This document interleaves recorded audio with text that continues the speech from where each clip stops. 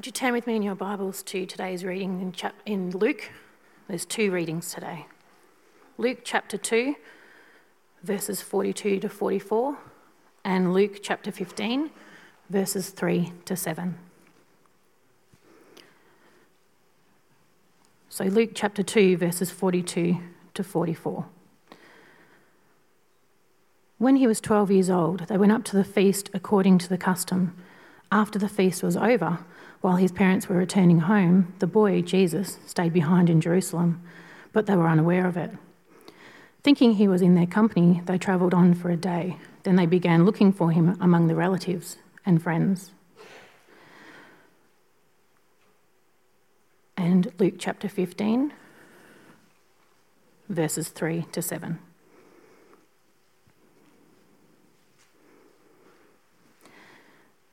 Then Jesus told them this parable. Suppose one of you has 100 sheep and loses one of them. Does he not leave the 99 in the open country and go after the lost sheep until he finds it?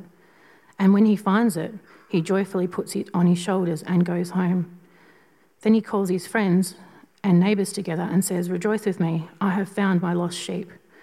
I tell you that in the same way, there will be more rejoicing in heaven over one sinner who repents than over 99 righteous persons who do not need to repent. As Luke comes, may we all listen to what he has to say to us, and through him, may we hear God's voice. Well, good morning. My name is Luke Chant. My wife and I have only been in your church for a short period of time, so some of you are probably wondering who the heck is this guy on our stage. So I thought Pete just asked me to tell you a little bit about us before I kick off this morning. So Natasha and I are about to celebrate our 25th wedding anniversary in only a few weeks. Don't clap yet, we haven't made it. There's still about 8 weeks to go, so there's still time for her to realise her mistake. We're both pastors' kids. I grew up actually living on a Bible college. Is there more of a pastor's kid than you can possibly have and actually living physically on a Bible college property? So my father started Tabor Bible College, who some of you may have heard of Tabor, and I actually grew up living on the property. And Natasha's parents are Uniting Church ministers, so we've been in and around church our whole lives. And then as adults, we got into ministry ourselves. We've been youth pastors a couple of times, different churches, different states. We've lived in 3 different states. We've travelled around. I was on Christian radio for a little while. I was a Sunday night host on Life FM in Adelaide for a while. What else have we done? We ran camps for pastors' kids for a while. Who'd like to take 40 pastors' kids away for a weekend by themselves? Anybody? So Tasha and I did that for a little while. I was the state director for the Alpha course in South Australia for a while. And I have spent a short amount of time in prison. I was there to run the Prison Alpha course, and they did let me out that afternoon. But I was in prison for about 3.5 hours once. I had a tour through the maximum security prison in Adelaide, and for a good little Christian boy like me, that was well and truly enough. For 3.5 hours in jail was about all I could handle, I think. So that's a bit of a background on us. Before I start this morning, I do just want to thank you as a community. You've got a really unique church here. I don't know if you realise that, but this is now, Tasha and I were working it out, this is our 13th church we've attended because we've moved around with our parents and in our own ministry.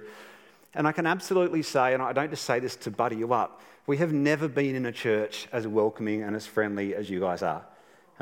We visited a bunch of different churches when we were looking. We finished up as youth pastors last year, and we were looking for a new church, and we couldn't decide how we would do this, how we would look for a church. And so we decided not to look at the brand name.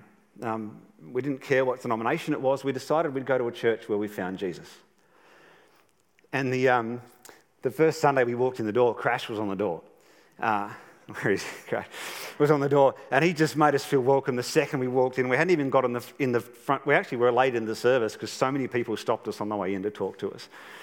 It was a really unique experience. For those of you who've been in this church for a long time, you probably don't realise how lucky you are, but you've got a really unique church here, and There was one Sunday we were trying to leave because we had something on and we couldn't leave. We couldn't get out of the place. So many people were talking to us. So even this morning when we got here, I got here early, all the band had parked over there. So the car parks near the door were free for people coming to church and for new people. And it's just, okay, I'm stopping now. But you've got a great church. Okay.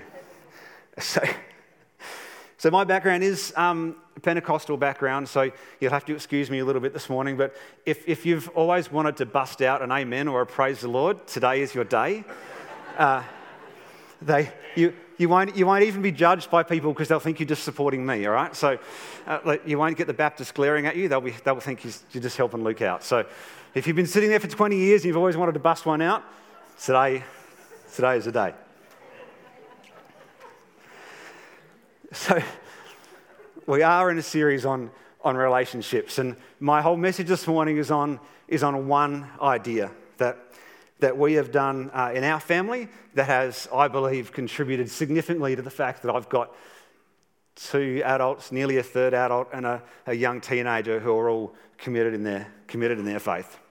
It's an idea that affects grandparents, parents, young adults, kids, everybody.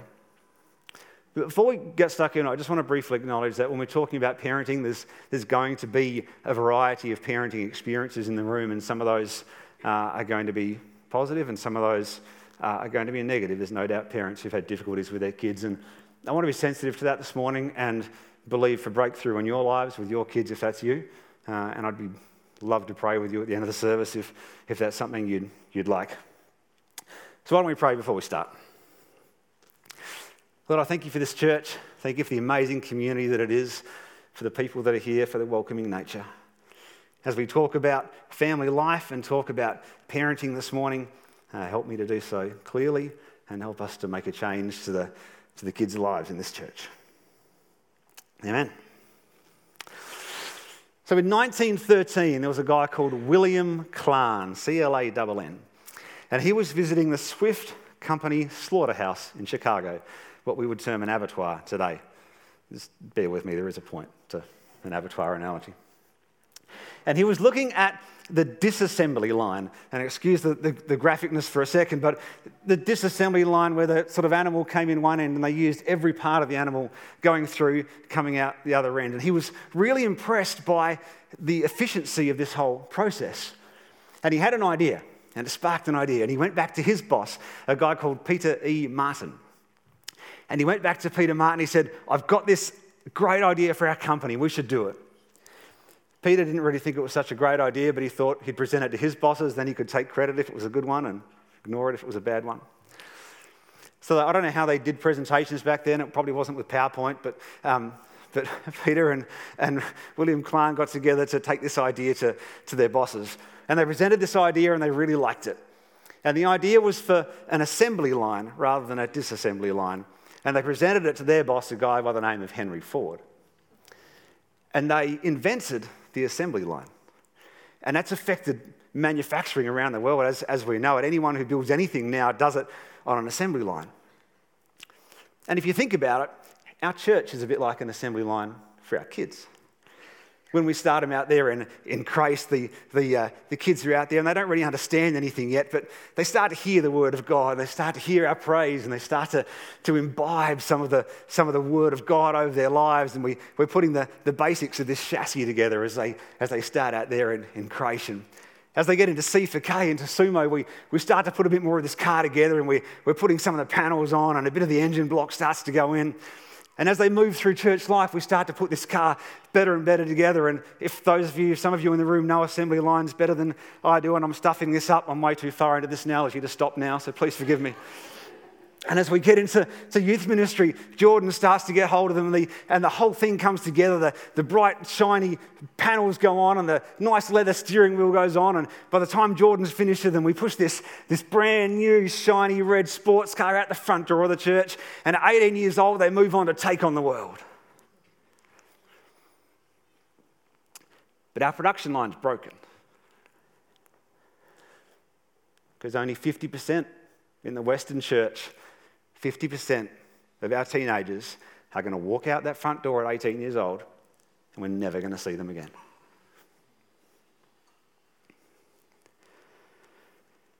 Imagine if William Clarn's idea to Henry Ford was that 50% would be a success and 50% would be rubbish and not work of the vehicles they turned out.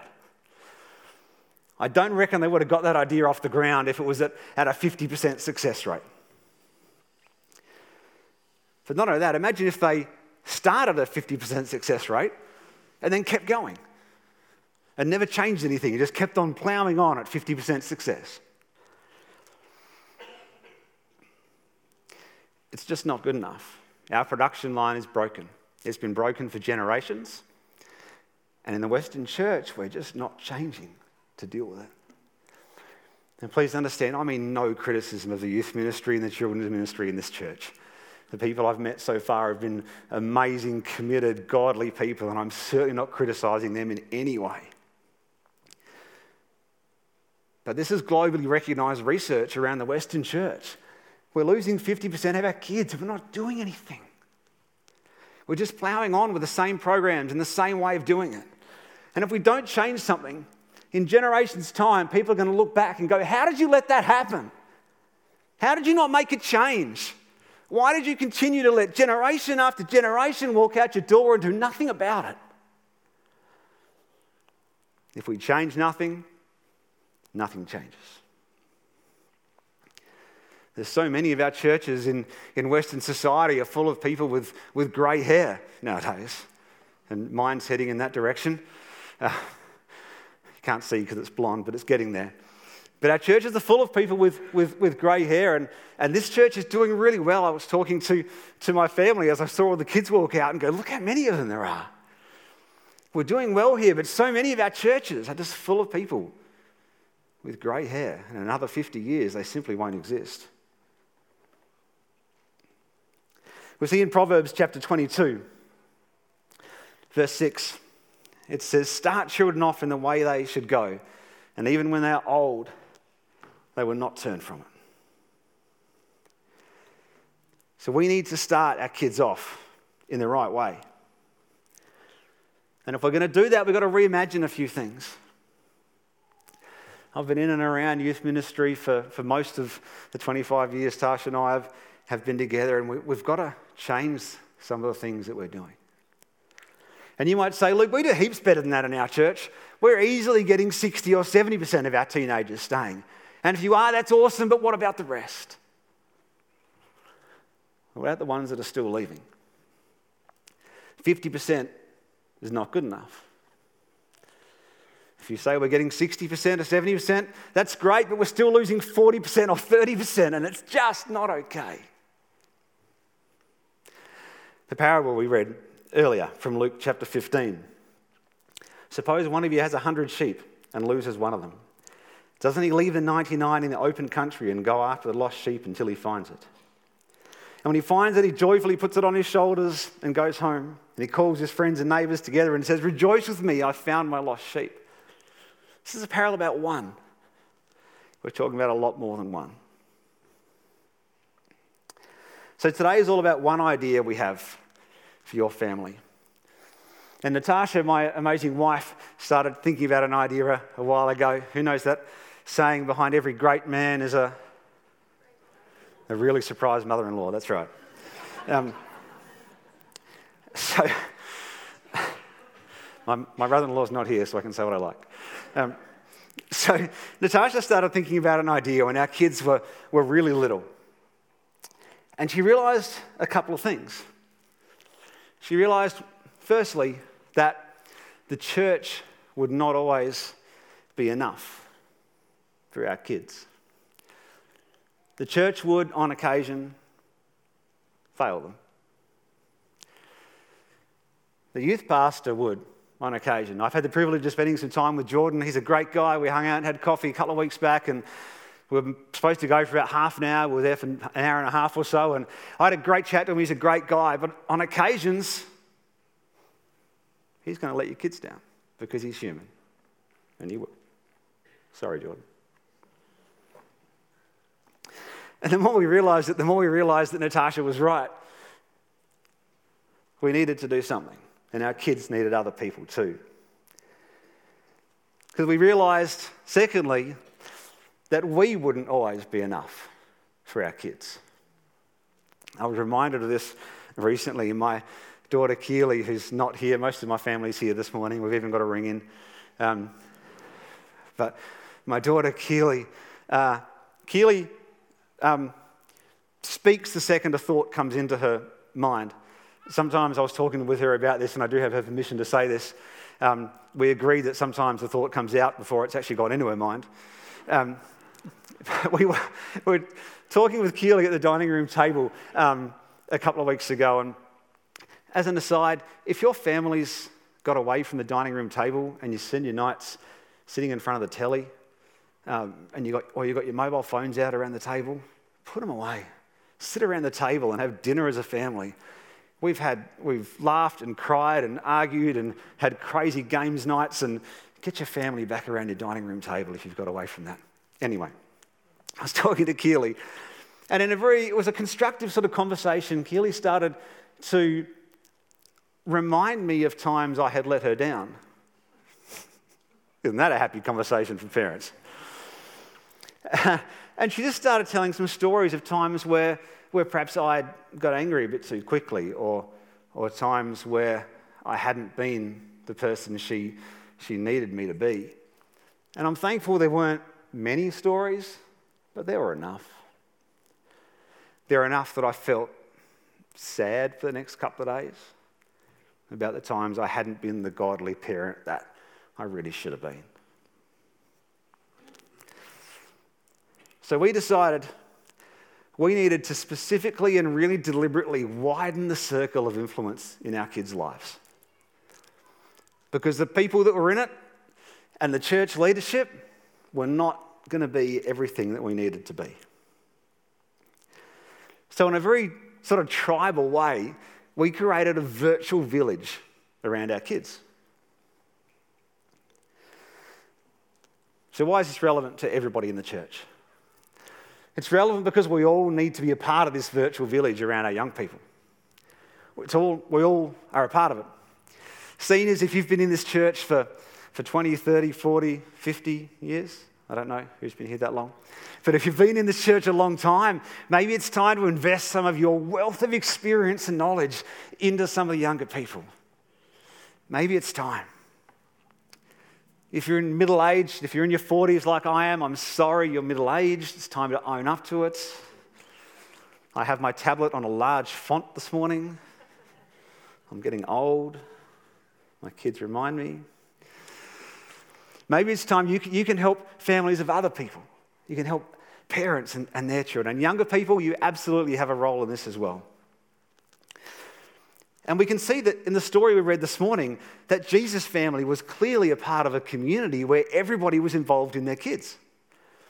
That story we read, Mary and Joseph didn't know where Jesus was for an entire day, and he was 12 years old. When my kids were 12 years old, Natasha and I didn't go through an hour where we didn't know where our children were, particularly when we were on holidays, when you're in a campsite or when you're travelling. They didn't know where Jesus was for an entire day. So clearly they were involved in a community of people that all were involved in looking after their kids. They had to be. So here's what we did. We instituted a modern sort of coming of age or rite of passage ritual in our family. Tribal groups the world over have this sort of thing. You can see it all the time on any National Geographic show. There's these rituals and things around what happens when kids turn 13. And the closest we have is maybe a 16th or 18th birthday party where kids might have a bit too much to drink. We wanted something different for our kids. So when our kids turned 13, we took them away for a weekend with every adult member of the same sex. So when my son, he's the oldest in our family, so he was our guinea pig. So when he turned 13, we went away with both his grandfathers, a couple of uncles, and a couple of close male friends who were sort of adopted into our family. And we went away for the weekend, and we had a great time. We did everything Wyatt wanted to do. We went on a fishing charter. He caught the biggest fish. He got away right as we were pulling it into the boat. He's still unhappy about that. He's 21. He's still unhappy about that. So unhappy, he said. We played football and we played cricket, and we just had a weekend investing into Wyatt's life. And on the Saturday night, we presented Wyatt with this book. And I'd asked every man that came along that weekend to write a one-sentence life lesson, the most important thing they could think of to convey to Wyatt in one sentence. And then at the bottom of it, I put their name and phone number. And the slide that's about to come up was my slide in Wyatt's book. No matter what the problem, Jesus is always the answer. And then my phone number at the bottom, which you've all now got. I contemplated blocking that out, and I thought, I can trust you. So there was a bunch of others in there as well, and all the sort of most significant life lessons from these men. And we prayed with Wyatt, and then every man in the room committed to be a part of Wyatt's life throughout his teenage years.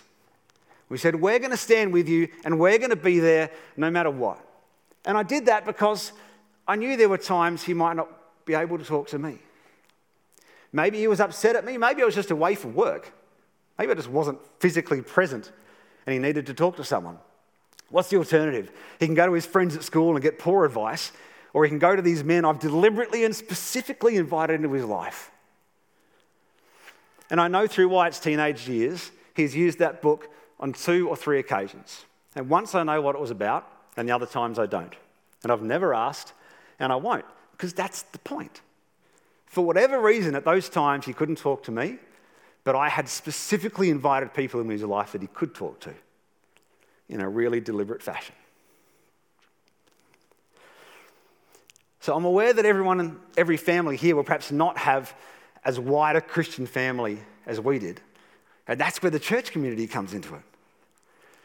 So if you are someone who could invest into a young person's life in the church, and you've got that time and you've got that energy and you can see the benefits of what I'm talking about, then we'd love to connect you together. And if that's you and you want to invest in someone's life, have a chat to Peter after the service, and we'll try and do a little date matchmaking service with families and older people and put you all together. So I'm going to get my wife Natasha to come up and talk for a little bit about the girls' weekends, because it's secret women's business and I don't know what happened. So Natasha's going to come up and talk for just a little bit, given that the idea was actually hers in the first place. And she's just going to talk about what happened on the girls' weekends and what it meant to them. Mad Pentecostals, hey?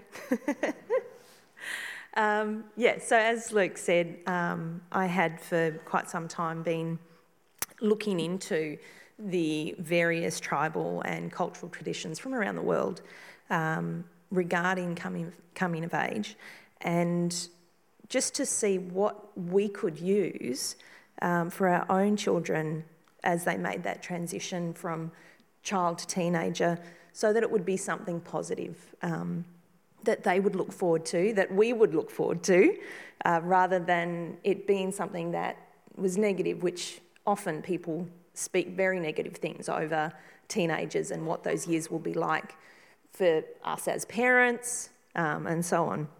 So around this time, I went to visit a new birthing client of mine, and while I was with them, her partner was very busy packing his little bag and was apologetic that he couldn't sit down and focus, but he was going away for the weekend with his brothers and his nephew, who'd just turned 13, which was a long-standing family tradition that they had, where all the men would go bush and sort of welcome this new teen into manhood. This was the light bulb moment for me, where I went, this is what we're going to do, this is how we're going to put it together. So we, as Luke said, we decided to have the 13th birthday weekend away. We would spend time doing something enjoyable together as a group, and then have a formal event to recognise and celebrate the child leaving behind their childhood and moving into their teen years. So a rite of passage has 3 separate components to it. The first is separation, where the person is taken away from what is familiar and placed in a new environment. The second is transition, where they learn about the new stage that they're entering.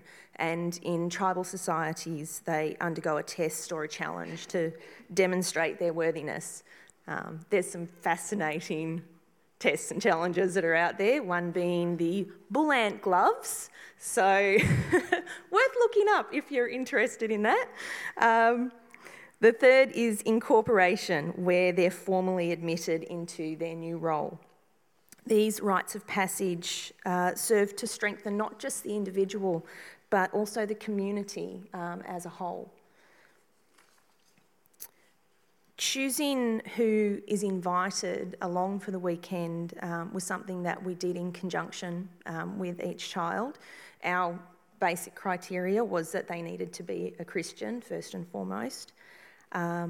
But the question that we're asking of the child looking at this is not who they like, but is this person wise and trustworthy? Can I, as a parent, trust that what they will say will honour what we're teaching them and not undermine us, particularly in regards to our faith? This is a really important conversation because it provides an opportunity to teach a child how to assess who is somebody that is trustworthy opposed to somebody who is a nice person but not someone that you would actually go to for advice. So our weekends away followed the same basic pattern for everyone. On the Friday, we would arrive at the holiday house, settle in, have dinner, play games. This is the separation part. So the child's taken away from their home environment and they, along with the adults, are placed in a new environment for the specific purpose of marking this milestone. On the Saturday, we spend that doing an activity or two that's chosen by the child. So we've done everything from horse riding to hot springs to manicures to yabbying and a mystery picnic and lots of different things. It's been really fun. And after dinner on the Saturday night, we gather for the formal part of the weekend. So this is the transition part. During the day on the Saturday is the opportunity for each adult to have one-on-one time with that child, to listen to them, encourage them, question them, and give them something to think about while doing something fun and enjoyable together.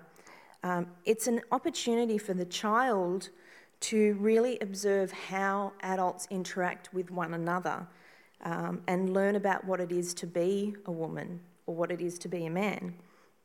And believe me, in this situation, they are really paying close attention to everything that we say and do. And we are effectively laying down a blueprint for them.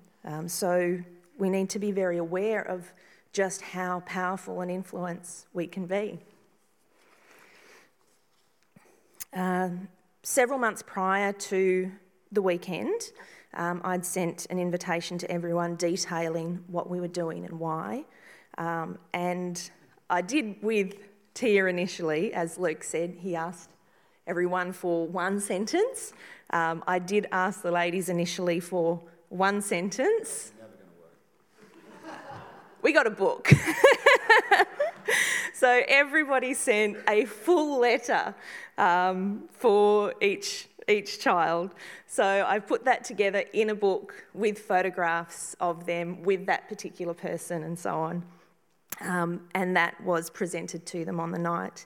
I also asked each woman to purchase a Pandora bead that represented something specific they wanted to share with that child. I wanted to do this so that they would have something physical and tangible that would remind them as they grew that they had this tribe of women committed to loving and supporting them. On the night, I began by sharing with a particular daughter what we were doing and why, and that each of these women had committed to be there for her whenever she needed. So that, like Luke said, if she didn't want to talk to either of us or just simply wanted a different perspective, these women were all available for her. And we didn't need to know what it was about. I then presented her with the Pandora bracelet and the bead I'd chosen and shared why I had chosen it and what I wanted her to remember each time she looked at it. So this is cue for me to get really emotional and teary every time, which would then set everybody else off. There was always a big box of tissues. And yes, I'd then present her with her book that had everybody's letters in it, including letters from some people who weren't able to make it for the weekend but still wanted to be involved and part of her life. We then went around the circle and each person presented their bead and shared with her what God had put on their heart specifically for her. And then we gathered around, laid hands on her and prayed for her. What was really incredible on each occasion was that a very specific theme emerged and was clear that God had been speaking to each one of the women about that particular girl and that he had a message for her that he wanted her to know. For one of my girls, the theme was of strength and seeing things from a different perspective, not being afraid to go against the flow. For one of my nieces, it was a message of courage and stepping out into the unknown. Each time it was something quite unique to that child. And given that in each case the group of women were made up of people that often lived in different states or had not met prior to that weekend, that made it all the more powerful. For each of the children, we saw a really significant shift in them from that weekend. They appeared to grow up almost overnight, and they stepped into their teen years with a confidence that was just beautiful to see. This is the incorporation stage, where each girl or boy shifts from being the child that they were prior to the weekend and moves into their teens and towards adulthood from that weekend forward.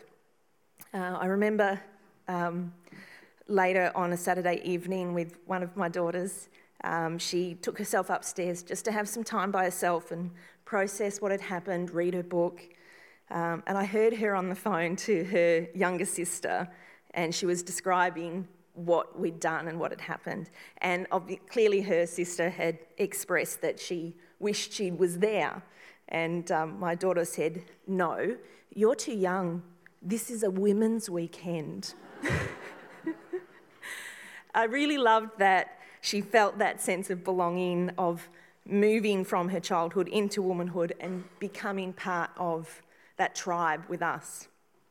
And for each of the children in our family and our extended family, their 13th birthday weekend has become a significant part of our family tradition, so much so that my 10-year-old niece recently wrote about her weekend, which will happen in 2021, for a school project on family.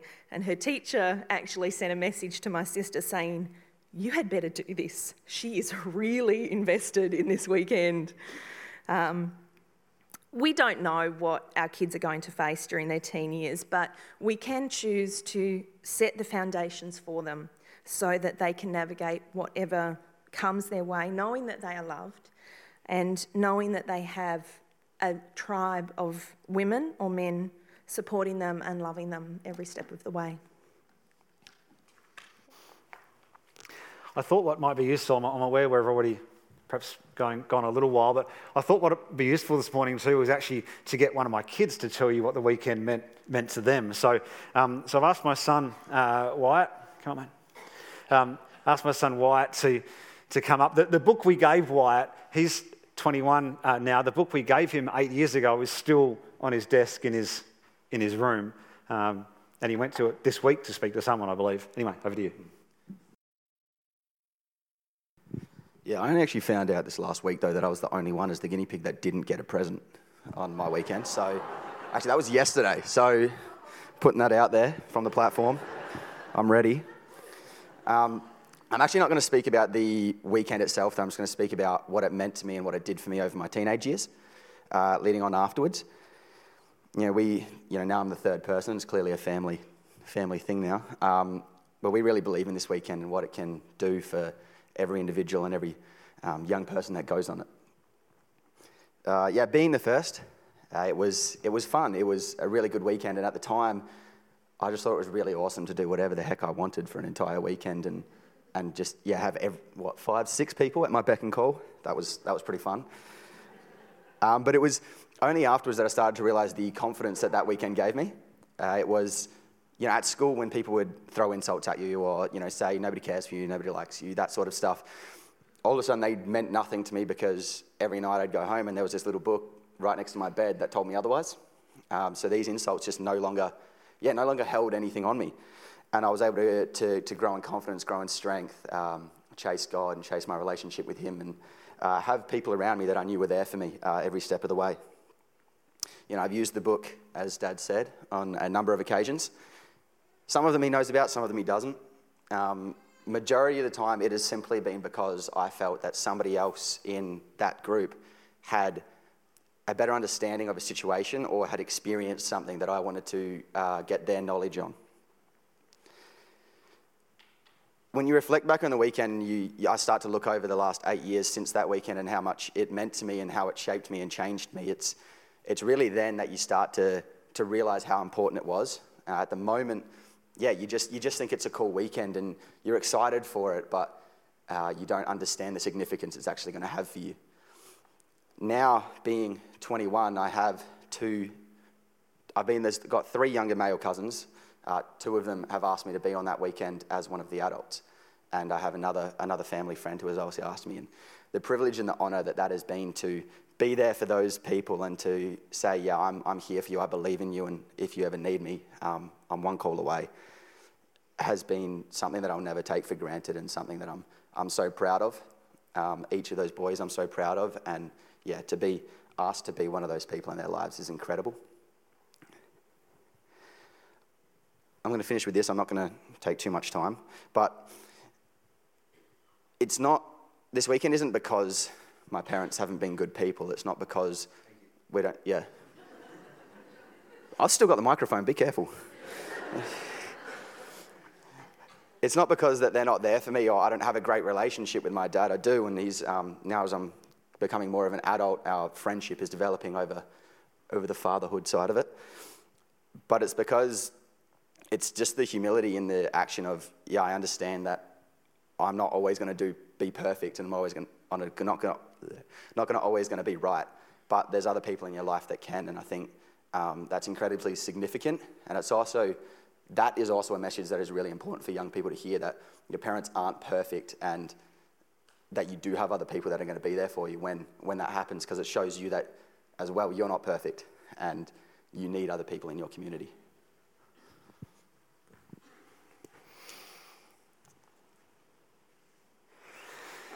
So you've seen a bit of the benefits in my family. We've got 12 children 12 sort of grandkids on Tasha's side of the family. We've done 11 weekends in that family now, and sort of everybody we know and we talk to about it has implemented this. And I'm aware, I think I tried to count up the other day, I'm aware of somewhere around the mid-20s of these weekends that have happened now because of the idea Tash had all those years ago. So if we can get the band up.